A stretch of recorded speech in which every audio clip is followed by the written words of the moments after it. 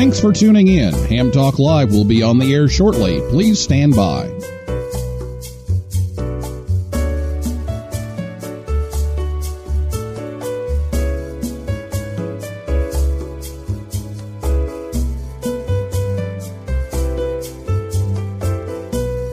Thanks for tuning in. Ham Talk Live will be on the air shortly. Please stand by. This episode of Ham Talk Live is brought to you by Tower Electronics. For connectors, cables, and more, call 920-435-2973 or visit pl-259.com. And by ICOM. Heard it? Worked it? Logged it. Visit www.icomamerica.com/amateur for more information about ICOM radios. It's Ham Radio.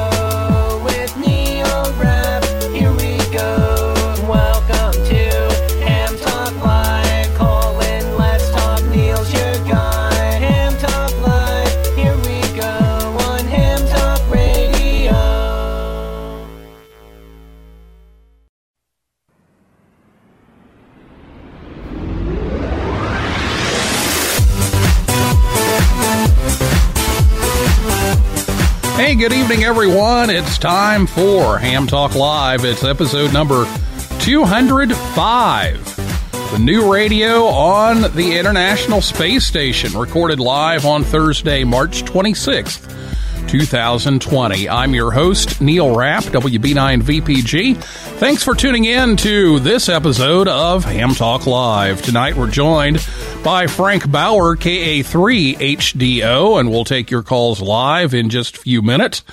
And last week here on the show, Matt Bonadies, KB9YOJ, was here to talk about virtual club meetings. And if you're wondering, that went really well. I got in on it late, but we had Zoom for video, and then we were on the repeater for the rest of it, and it worked out really well. So let me encourage you to do that if your local club has had to cancel meetings, as most have. Give that a try. It's a pretty neat way to connect with some people and have some fun while you're quarantined here. But if you missed that show, listen over at hamtalklive.com or on your favorite podcast app or on YouTube, or you can catch the rebroadcast of the show every Saturday night on WTWW. That's 5.085 AM. Saturday evenings at about 6:30 p.m. Eastern Time. So get your questions ready to go about the space station. We've got Frank here that knows everything there is to know about it. So we'll take your questions. If you're listening to us live on Thursday night, you can give us a call after the interview.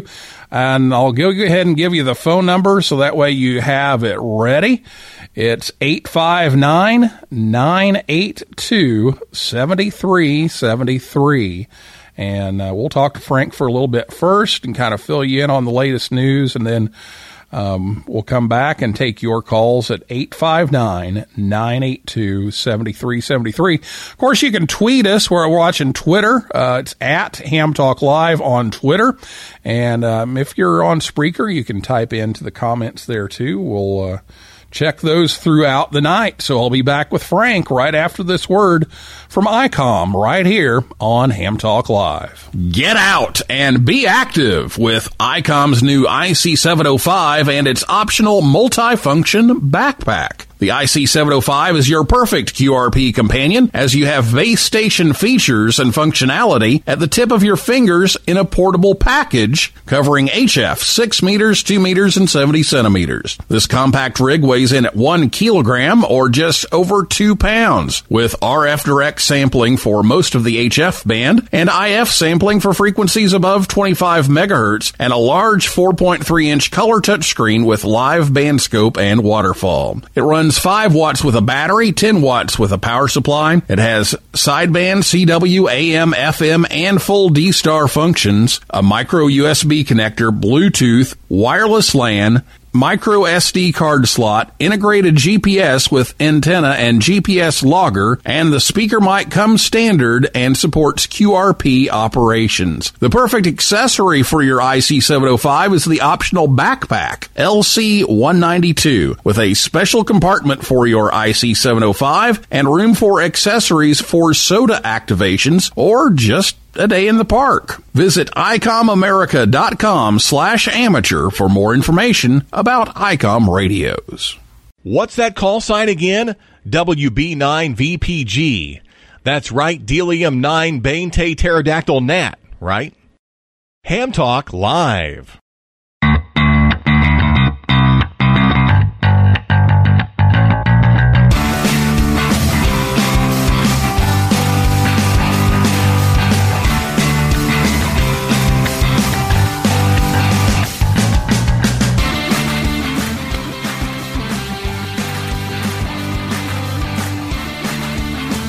Welcome back to Ham Talk Live. Thanks to ICOM for sponsoring the show again tonight. And make sure you check out that 705. That's a cool little rig. Check that out over at ICOMAmerica.com/amateur. Well, with me again tonight is Frank Bauer, KA3HDO. He's been licensed since 1974. In 1983, in preparation for the first ever ham radio operation from space, he was the one responsible for setting up and operating the worldwide retransmission of the Space Shuttle air-to-ground communications from the Goddard Amateur Radio Club station WA3NAN. This initiative provided a critical conduit of information to hams attempting to contact astronaut hams in the pre-internet era. And Frank now serves as the amateur radio on the International Space Station International Chairman. He has bachelor's and master's degrees in aeronautics and astronautics from Purdue University here in Indiana. And his career in aerospace spans 4 decades within NASA and private industry, and he is the 2017 Dayton Hamvention Amateur of the Year. So, Frank, welcome back to the show. Well, thank you, Neil. It's great to be back. It's been a while since we've talked, and it seems like we've been talking about this project forever, and now it's time to celebrate a little bit. So let's talk about this new radio system on the International Space Station. It's finally up there. So tell us about the launch and where things are with the radio right now. Sure thing. Let me first start with the fact that, as you just described, it has been a long time. This has been over 4 years of volunteer work to make happen. And we finally got the system, which we call, it's the next generation radio system for ISS. We call it the Interoperable Radio System. And it includes a JVC, specially developed JVC Kenwood D710 and a EMSAT North America developed multi-voltage power supply. We, on March 6th, we were able to have a successful launch with SpaceX 20. It was absolutely spectacular launch. We had, because so many people have worked on it for such a long time, we had 20 individuals, which included some of their spouses, at the launch, and it was a beautiful night. I mean, absolutely clear, and launch was absolutely spectacular, knowing that, everyone knowing that what they worked on, the fruits of their labor was on that vehicle, and seeing it successful, and then actually watching the nailing of the first stage landing was pretty impressive. Yeah, I always enjoy watching those landings. I mean, they pinpoint that thing. Yeah, I'm a control systems engineer, so I know how hard that is, and it is really impressive. Yeah, well, they've done it 50 times now at this point. Just even more impressive. Think about it. Just 50 times. Getting that thing to land exactly on the X. Wow. Well, now that the rocket is let's see, what's the name of the back home again? No, not. I forget what the name of the ship is now. It'll lose me. The SpaceX Dragon. The Dragon's still up there. No, the recovery ship. The first stage, you mean? Yeah, the recover's the first stage. I forget the name of it. Well, they landed on land. Okay. It depends on where they're at. They'll do it on a barge, or they'll do it on land. Yeah. Yeah, I'm thinking of the barge. Well, anyway. Yeah.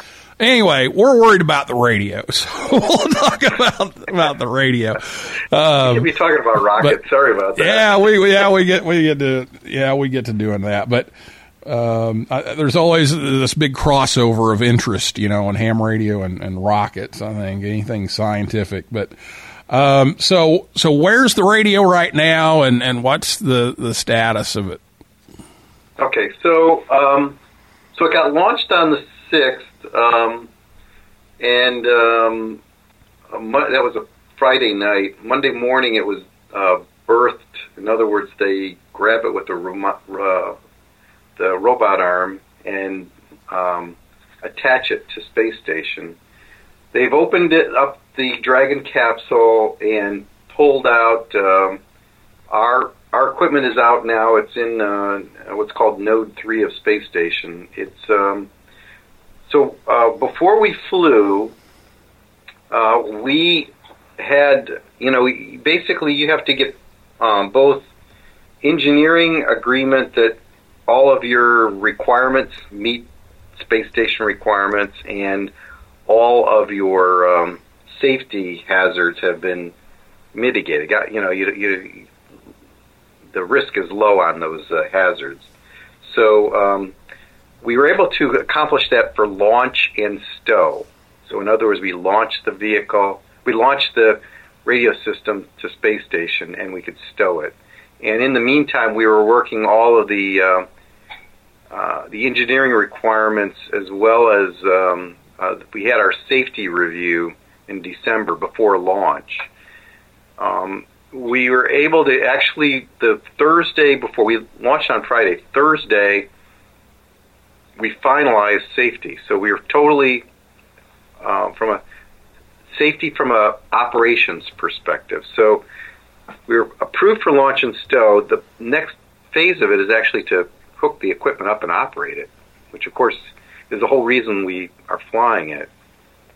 So we've accomplished the safety. We're still, out of 90 requirements we have to get approval for, we have one left, and we're just waiting for an international partner to approve it, and it'll be done. And then we'll be given permission to basically integrate it into the space station and get it ready for operations. Okay. So that's where we're at right now. All right. And I looked it up. It was the recovery ship name I was trying to think of was Of Course I Still Love You. That was the one I was trying to think of. That, yes. Yes, that was the one. All right. Well, anyway. Well, now that the radio's up there, and if you get the email and everything's signed off, what are we going to see down here on planet Earth? What are we going to be able to do with this thing, and what is the ARIS program going to be doing with this new rig? Right. So we've been very busy with all this engineering, getting it ready, getting it approved for safety, getting it approved for operations. So now we start to do operations. So one of the things we're going to have on there is, let me just say that first off, that this radio system is going to be, I mentioned the next generation radio system. It's actually going to be our foundation for the future. We have a lot of capability, particularly in this multi-voltage power supply, that's going to allow us to do a lot of things. And then we made a number of additions and changes to the JVC Kenwood, or I should say enhancements, to the JVC Kenwood D710 to allow it to do things like voice repeater, and so we will have that capability. We actually had the fan changed in it, a more robust, more powerful fan to allow us to be able to use that repeater all the time. We can use it 24/7, if you will. We have the ability to use on board. We have a VCH1 slow scan television unit. It's in the Russian segment right now. One of the problems we haven't used that thing more often is because it uses AA batteries, and you use them up, pretty quickly. So we've got the power supply will run that thing, continuously. So we're going to be doing some slow scan in the Columbus module, which is something we have not done before, and hopefully we'll be doing more slow scan activities. The other thing is that those that are familiar with it, our APRS system has been coming and going because our system we're using right now in the Columbus module it was designed over 20 years ago. So, and the equipment, some of the equipment's 20 years old. So it's been sporadic, and it's actually, as we speak, it's operational right now, but it's been off and on the past past year and a half. So we'll have APRS on board. So, that is the beginning of what we plan to do with this. As I said, the power supply has a whole lot more capabilities. It has 4 USB ports on it, so we could put, a Raspberry Pi on there. It has 4 different connections that we could use for up to 4 different radio systems. And so there's a lot of capability. So this is all going to provide a lot of different modes and a whole lot better signal. Exactly. Yeah, our signal level is going to go from about 5 watts to 25 watts. So that should make a big improvement. Yeah. Absolutely. So let's talk about improvements. What things, have we seen already from the space station and the ARIS program? What improvements are we going to see to what's already being done? So, I mentioned, these different capabilities. We're going to probably have to pull together and we've been talking about this, a schedule for how we'll run things. The other thing that is a new thing that is on the horizon, and it's in line with the fact that, I just talked about SpaceX. There are two commercial organizations that are building systems to actually fly crew.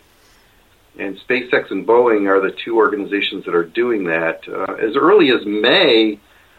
And we could have some commercial crew members come on board space station. Some of them will be part-time, in other words, be there for a couple of weeks. Some of them will be there for long duration. The commercial crew is going to be operated like a taxi cab, where there'll be astronauts flying the vehicle to space station, and then like the crew that sits in and is up there for 6 months. The interesting thing about that is that we've got a number of crew members on there that have that are on commercial crew that have used our equipment and used it very well in the past. People like Mike Fink, who loves to get on the air and do random contacts, and Sonny Williams, who's very good at using the radio system. So, not only is our equipment going to be improved very soon in the next, few weeks, I would say within a month, it'd be fully operational, but also we'll have some interesting crew members on board that will use other modes like voice mode to the ground, and not only just students.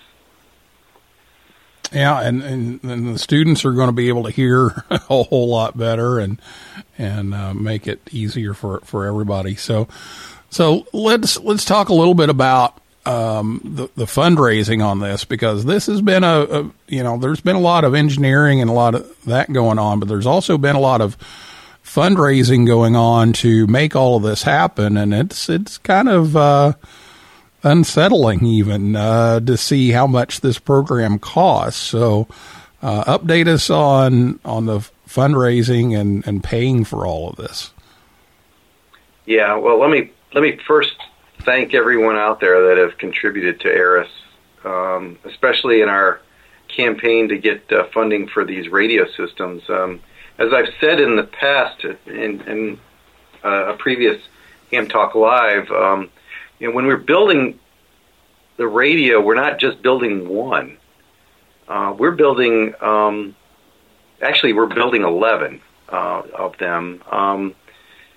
We have 4 that need to be flight qualified, because this first one's getting installed in the Columbus module. We're going to fly another one up to be installed in the Russian service module. And for everyone to understand, the distance between the Columbus module and the service module is about a football field away from each other. And the American crew has to fly over to the Russian module right now to do all of our contacts, because the equipment in the Columbus module is not as in good a shape because it's so old. And so having 2 radio systems of the same kind in the space station will be great, and then we need 2 others for backups. And then we need all of these other ones for training and engineering activities. So training around the world, not just in the United States. So they all add up. And I want to thank all of those that have contributed to the campaign to actually get all of these radio systems in place. We've built just 2 so far of the 11.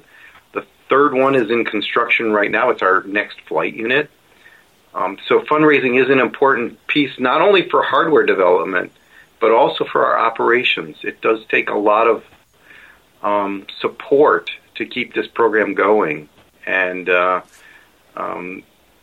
we appreciate those that do contribute. And you can always go to the AMSAT.org site.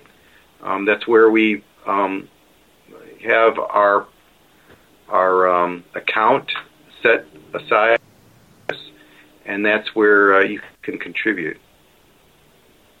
Okay, so make sure you go to AMSAT.org and click on the Donate to ARIS button and help out. And we were talking a little bit before the show about all the cost on this isn't just the radio and designing and building and everything, but you've got a lot of hoops to jump through on any space project. And I've done one before, and that was almost 20 years ago now. And I know what that was like. So tell everybody a little bit about the whole certification process and why it, even though the radio's been up there for almost a month now, why it's still not there yet. It's still not running. Yeah, so basically we have to get it certified for safety, and then we have to get it certified for engineering. And if you can think about engineering, one example of that, which is actually the one we're working on right now, that we're waiting for, is called surge current. You don't want, when you turn, if NASA remotely turned our system on and all the lights were on, if you will, you wouldn't want that big surge current going back into space station and disrupting some of the other payloads. So that's the kind of thing. I mean, they're not looking at our payload. I'm sorry. They're not looking at inside our payload. What they're concerned about is the interface and how it affects the other NASA payloads and space station itself. So we have to go through all of that, and that's like 90 different major hoops you have to go through with a lot of documentation. And then from a safety perspective, you have to look at the hazards. We had a last-minute change to the radio system because we found that The sleeving that you put over the cabling to prevent flammability wasn't exactly what NASA wanted, so we needed to replace that at the last minute and on the flight unit, and then it will be on all subsequent. But, you have to look at all of these things and how it could impact the astronauts, how it could impact space station, how it can impact safety. And so our team has gotten significantly better on this, but it is a huge effort. And I thank the whole international team that helped pull this together. And the multi-voltage power supply, to me, is one of the, from what because I've experienced it, is one of the most complex items we've pulled together. It works and it supports operations at 28 volts and 120 volts, because across space station they use different voltages depending on where you are. And so it can be used anywhere. And that puts us in a good position to be able to move things around. Yeah, that is quite a feat, that power supply. I've seen some pictures, and we actually retweeted one here that someone had sent in on Twitter, a picture of the radio and that the power supply that will do different voltages and has all the appropriate connectors, and connectors in space. That's a whole nother issue. Yes, it is. Yeah, because you can't have a connector connect to something else. It has to be, keyed to only that one area. So there's that's a safety issue. There's so many different things that, between Lou McFadden and Kerry Benke, Ed Crome, and Dave Taylor was working with JVC Kenwood on the radio system. I mean, all of them are looking at the intricate details of what it takes to make sure we can do this, and then the safety team, which was Ken and Dennis Hernandez and myself, pulling all of that story together for NASA to show them with evidence. We have to show them evidence that we have met their safety requirements and their engineering requirements. All right. Well, we're getting quite a few questions here on the chat and on Twitter. So we're going to take a break here right now, and we're going to come back, and we're going to take all those questions and figure out some answers. But first, we have a new sponsor on the show tonight, and that's QRM Labs. So let's hear from QRM Labs, and we'll be back after this message and talk to Frank and find out more and get answers to your questions right here on Ham Talk Live.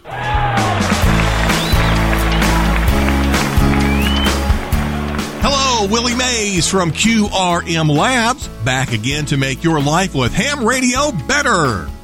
Are you tired of putting together all those kits? Minutes of sorting out parts, dropping them on the floor, picking them up again, just to drop them on the floor again, and then all that soldering. Well, we have the kits for you. At QRM Labs, our new line of kits only come pre-assembled. No more putting them together. Build a tuner kit, a power supply kit, or even an HF radio kit that's pre-assembled. We put it together for you, and you save all the trouble of building it yourself. Don't believe it? Just listen to what one famed expert kit builder has to say. Hi, I'm Joe Eisenberg, K0NEB, kit building editor from CQ Magazine and frequent Hamfest speaker and kit building leader. These pre-assembled kits from QRM Labs have made kit building so easy. You can build a kit without all of the hassle of stuffing the board, soldering, and figuring out all those little tiny part numbers. When I do group kit builds, these pre-assembled QRM Labs Labs kits work so much better. It takes so much less time for everyone to build and keeps me from dealing with that guy. You know, the guy that brings a roll of thick acid core solder and a Weller soldering gun. QRM Labs makes kit building a great experience. Just plug and pray. But wait, there's more. Order in the next 30 seconds and you can get two pre-assembled kits for the price of one.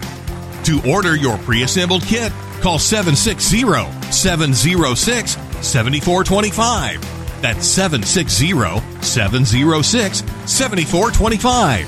Call now, 760-706-7425. Okay, so they're not really a sponsor. Yes, April Fool's Day is before the next Ham Talk Live, so we had to do our annual tradition. So, all right, so for real this time, we'll be back with Frank to take your questions right after this word from our real sponsor, Tower Electronics, right here on Ham Talk Live. Thanks for choosing Tower Electronics. How may we help you today? We have PL259s, we have in connectors, we have SMA adapters, we have BNC adapters. What can I show you today? Where's the tower? Well, we don't actually have a tower with us, but we have all kinds of things you can use with a tower. We have power poles, antennas, soldering irons, and meters. Where's the tower? Ma'am, that's the name of our company. We can't haul towers to all the Hamfests across the country that we visit, but we have almost every connector and adapter you would need to connect your antenna that's on your tower. I don't think there's a tower back there. I really don't. Tower Electronics. Visit us at a Hamfest near you or call 920-435-2973 or see our whole catalog at pl-259.com. Sorry, one thing we don't have is a tower. Join the conversation. Give us a call at 859-982-7373. Again, the number to call is 859-982-7373. Or, if you'd rather type than talk, tweet us at Ham Talk Live. Now, here's Neil Rapp with more Ham Talk Live. You are listening to Ham Talk Live, the #1 podcast amongst all podcasts with the words ham, talk, and live in the title. And now, here's your host, amateur radio's own Neil Rapp.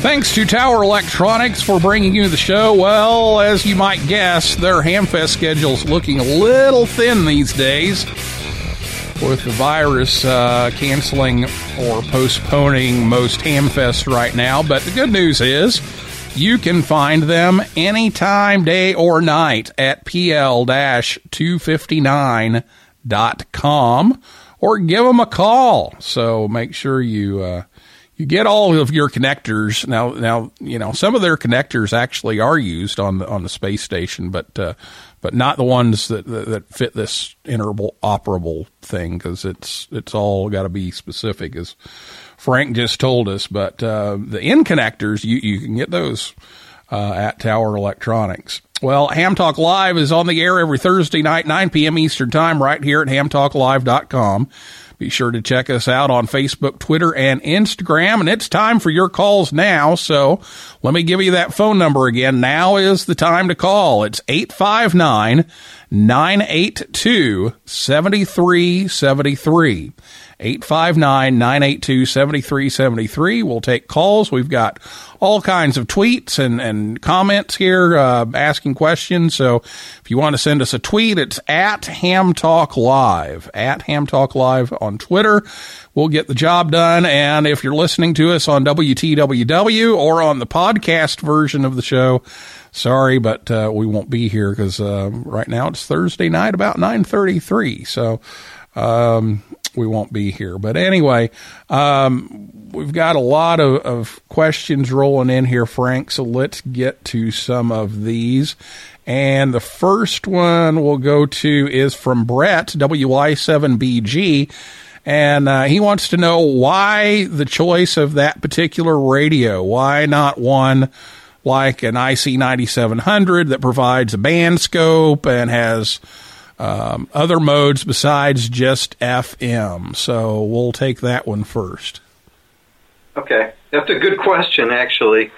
Let me just say that if you put yourselves in the position of being on space station when you have about 400 different experiments going on at the same time, and Eris is just one of those 400 experiments. One of the important things we need is to be able to switch the radio. Oh, let me put it this way. You're not going to get somebody that's just going to be playing with the radio all day. That's what I'm trying to say. So we need to have the ability to switch the radio very quickly into certain operating modes. And, with the D700, starting with that, we were able to hone out this idea with Bob Berninga helping us at WB4 APR to develop this program mode which allows us to very quickly switch between APRS, voice repeater. And actually we have improved the voice repeater because originally there was like 23 commands you needed to do, and now there's just a couple of them. I think it's 3 before you go right to voice repeater. To go to school contact mode or general QSO mode, all done with just a couple of PM1 or PM2 or emergency mode, PM5, if you will. So these program modes are really important, and one of the lessons we learned also was that it's easy to accidentally program out what you had in there. So we asked Kenwood to actually put in our program modes in firmware so that if you did a hard reset, you'd go back to it being operational. So bottom line is, the reason we went with that radio is that it makes it a lot faster for us to be able to use the radio, which means the crew are going to use that radio more often for school contacts and for general contacts, and as well as these different modes will be operating. Yeah, and the astronauts may or may not, depending on who it is, be real savvy with the radio and knowing what all the functions do and what all those things do. And one of the things I've noticed is in the picture is that you've got it in like a channel mode instead of a VFO. So that, they spin it to 202 and they know that's the right one. Exactly. Well, actually, you can hit program mode and go right to the primary one. But if we decide to use a different frequency, yes, we give them the right channel and they go to that. All right, we've got it. Go ahead. No, I was just going to say, it just makes it a lot simpler for them and makes it a lot faster for them to be able to get on the air. Okay. Next one is from Cam. Cam says, thank you for this interview. And do you have a rough guess when the FM voice repeater will be up and running? Weeks, months, years? What's your guess? Good question, too. So the where we're at right now is, like I said, we've got this one last requirement we got to get resolved, and then we actually can start setting up the radios. Now, if you watch what's going on right now on Space Station, we only have 3 crew members up there right now, and then we have all these 400 experiments going on. So they are working 24/7 just about to take care of everything. We actually think that after the new crew comes on board, when there's 6 people on board, which should happen in the April timeframe, is probably when we're going to get set up and operational, if you will. So I would venture that May timeframe or June timeframe, you would probably see the voice repeater on for a period of, a week or something like that for people to work it. And then we'll be switching, various modes, if you will. The interesting thing, too, is that when we get the other system operating on the Russian segment, then we could have APRS running all the time and voice repeater running also in parallel with that at the same time. Okay, and I just thought of that just brought up a question in my mind, and so I hope I don't throw you a curveball here. How are we going to know which boat it's in? So that's what I was getting at earlier, is we've got to provide a schedule for the hymns and make that schedule available. And so we will do that not only on the ARIS website, but also probably on the AMSAT website and other places. You'll see it. The AMSAT news service will beam it out too. So it'll get out there for folks to be aware of it. We're going to try to make it a routine schedule as best we can. Okay, good answer. All right. 859-982-7373 is the phone number if you want to give us a call. Do that right now, 859-982-7373. Let's see, we'll go through some more tweets here. Bill says, our school, Tecumseh High School in Oklahoma, has been selected for an ARIS contact in November. So they say they're glad to see the new equipment that's there, and they hope to be talking through that. Yeah, first off, congratulations, and we think that will happen. We should have it all operational at that point. Yeah, and there's a lot of schools, a lot of youth activities that will be looking forward to those contacts once we got to get everybody back in school too. But we'll look forward to hearing those schools on, and everybody else will get a chance to do some stuff too. So that'll be cool. Okay, let's see. I think we may have caught up here. Just scrolling through everything. And, of course, throwing everything into oblivion for the moment. All right, let's see here. So we've got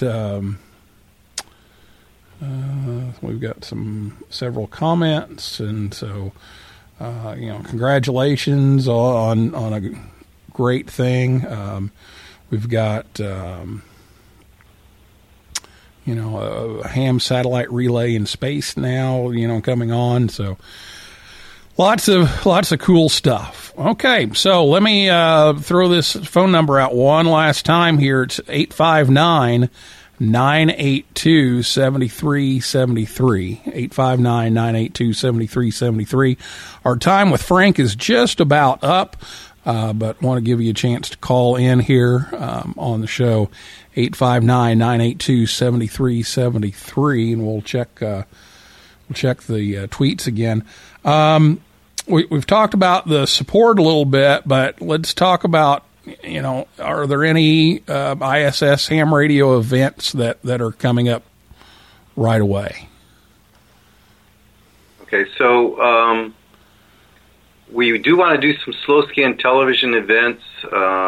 Well, let me just say, with the whole COVID-19 activity that's going on, with all the virus issues, a number of our schools are canceling out. So we are actually pivoting the program to, the program. One of the reasons we're on space station is because the astronauts like to be able to talk to people on the ground. It's more of a psychological boost to them to do that, to talk to school students, and for some of them to talk to the general ham community. The students now are in that situation, isolated in their homes, quarantine and things like that. We're trying to pivot the program a little bit and actually try to do what we would call a virtual school, and actually bring all of the students, online through a telebridge contact, and so we're trying to make that happen for some of these schools in the near future that are kind of that want to support something like that. So that's one thing. Another thing we're doing is probably the end of the year we'll have L-band capability for voice repeater. We're going to be uploading a little diplexer device, which will allow us to do that with the Kenwood also. So that's another thing that'll be available. But in the near term, probably in the May time frame, expect to see some slow scan television, at least one or two events. Okay, sounds good. We do have another question here from Cam.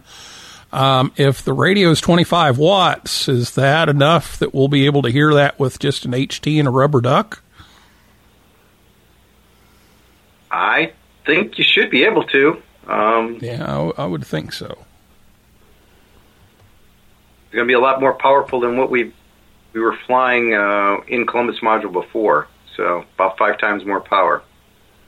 Yeah, and just my limited experience working some of the FM satellites, AO 91 and 92, I can often hear those with a rubber duck and a handheld, and so if you're running 25 watts, and a good antenna, it's going to be even better. So I would think you'd be able to hear it just fine. So. Now, getting back to it, well, maybe, but you should be able to hear it just fine. All right, well, Frank, I think we're about out of time here, but I want to thank you for coming on the show and give you a chance. If there's anything we missed, any last comments you want to make, here's your chance. Well, one thing I do want to say again is to thank everybody over these past few years for supporting the ARIS program, for supporting the development of our next generation radio system. I have to say that from an international perspective and a U.S. perspective, I am so proud of this volunteer team we have on ARIS that does so many things and are doing so much to get students interested in amateur radio and getting their license and things like that, because that's happening, and also to get students interested in science and technology and engineering and math. It's really cool what we're doing, and I've got to basically tip my hat to the volunteer team on everything they've done. And thank you all out there for supporting us. Very good. Well, we've got one last thing here. We've got a suggestion actually coming from from your ARRL section from MDC. Once everything is up and running, routinely or monthly transmit the mode schedule from digital messaging from space. Maybe we could do that, and so we could do it for maybe, field day or Hamfest or something. We could have the schedule sent through the radio. That's an interesting idea. Yeah, interesting. All right. Well, we're going to leave it there, but thanks so much for coming on, and I know you and your family are not feeling the best, so thank you for fighting through that with us tonight, and hope that you're all feeling better soon. Thank you, Neil. Good to be on. All right, well, you're very welcome. Well, that is a wrap for this week's edition of Ham Talk Live. I'd like to thank my guest, Frank Bauer, KA3HDO, and everyone out there in cyberspace for listening and calling in and typing in, and invite you back next Thursday night at 9 p.m. Eastern Time, when W8CI, Michael Coulter from the Dayton Hamvention will be here, and he's going to tell us about this new Hamvention QSO party that's going to take place when Hamvention was supposed to take place, and a little bit more about the cancellation of Hamvention and what their plans are for that. So be sure to tune in for that next Thursday night. And for a list of all of our upcoming guests, visit hamtalklive.com. And if you like the show, please leave us a review on iTunes. That helps others find us faster. So for now, this is Neil Rapp, WB9VPG, saying 7375, and may the good DX be yours.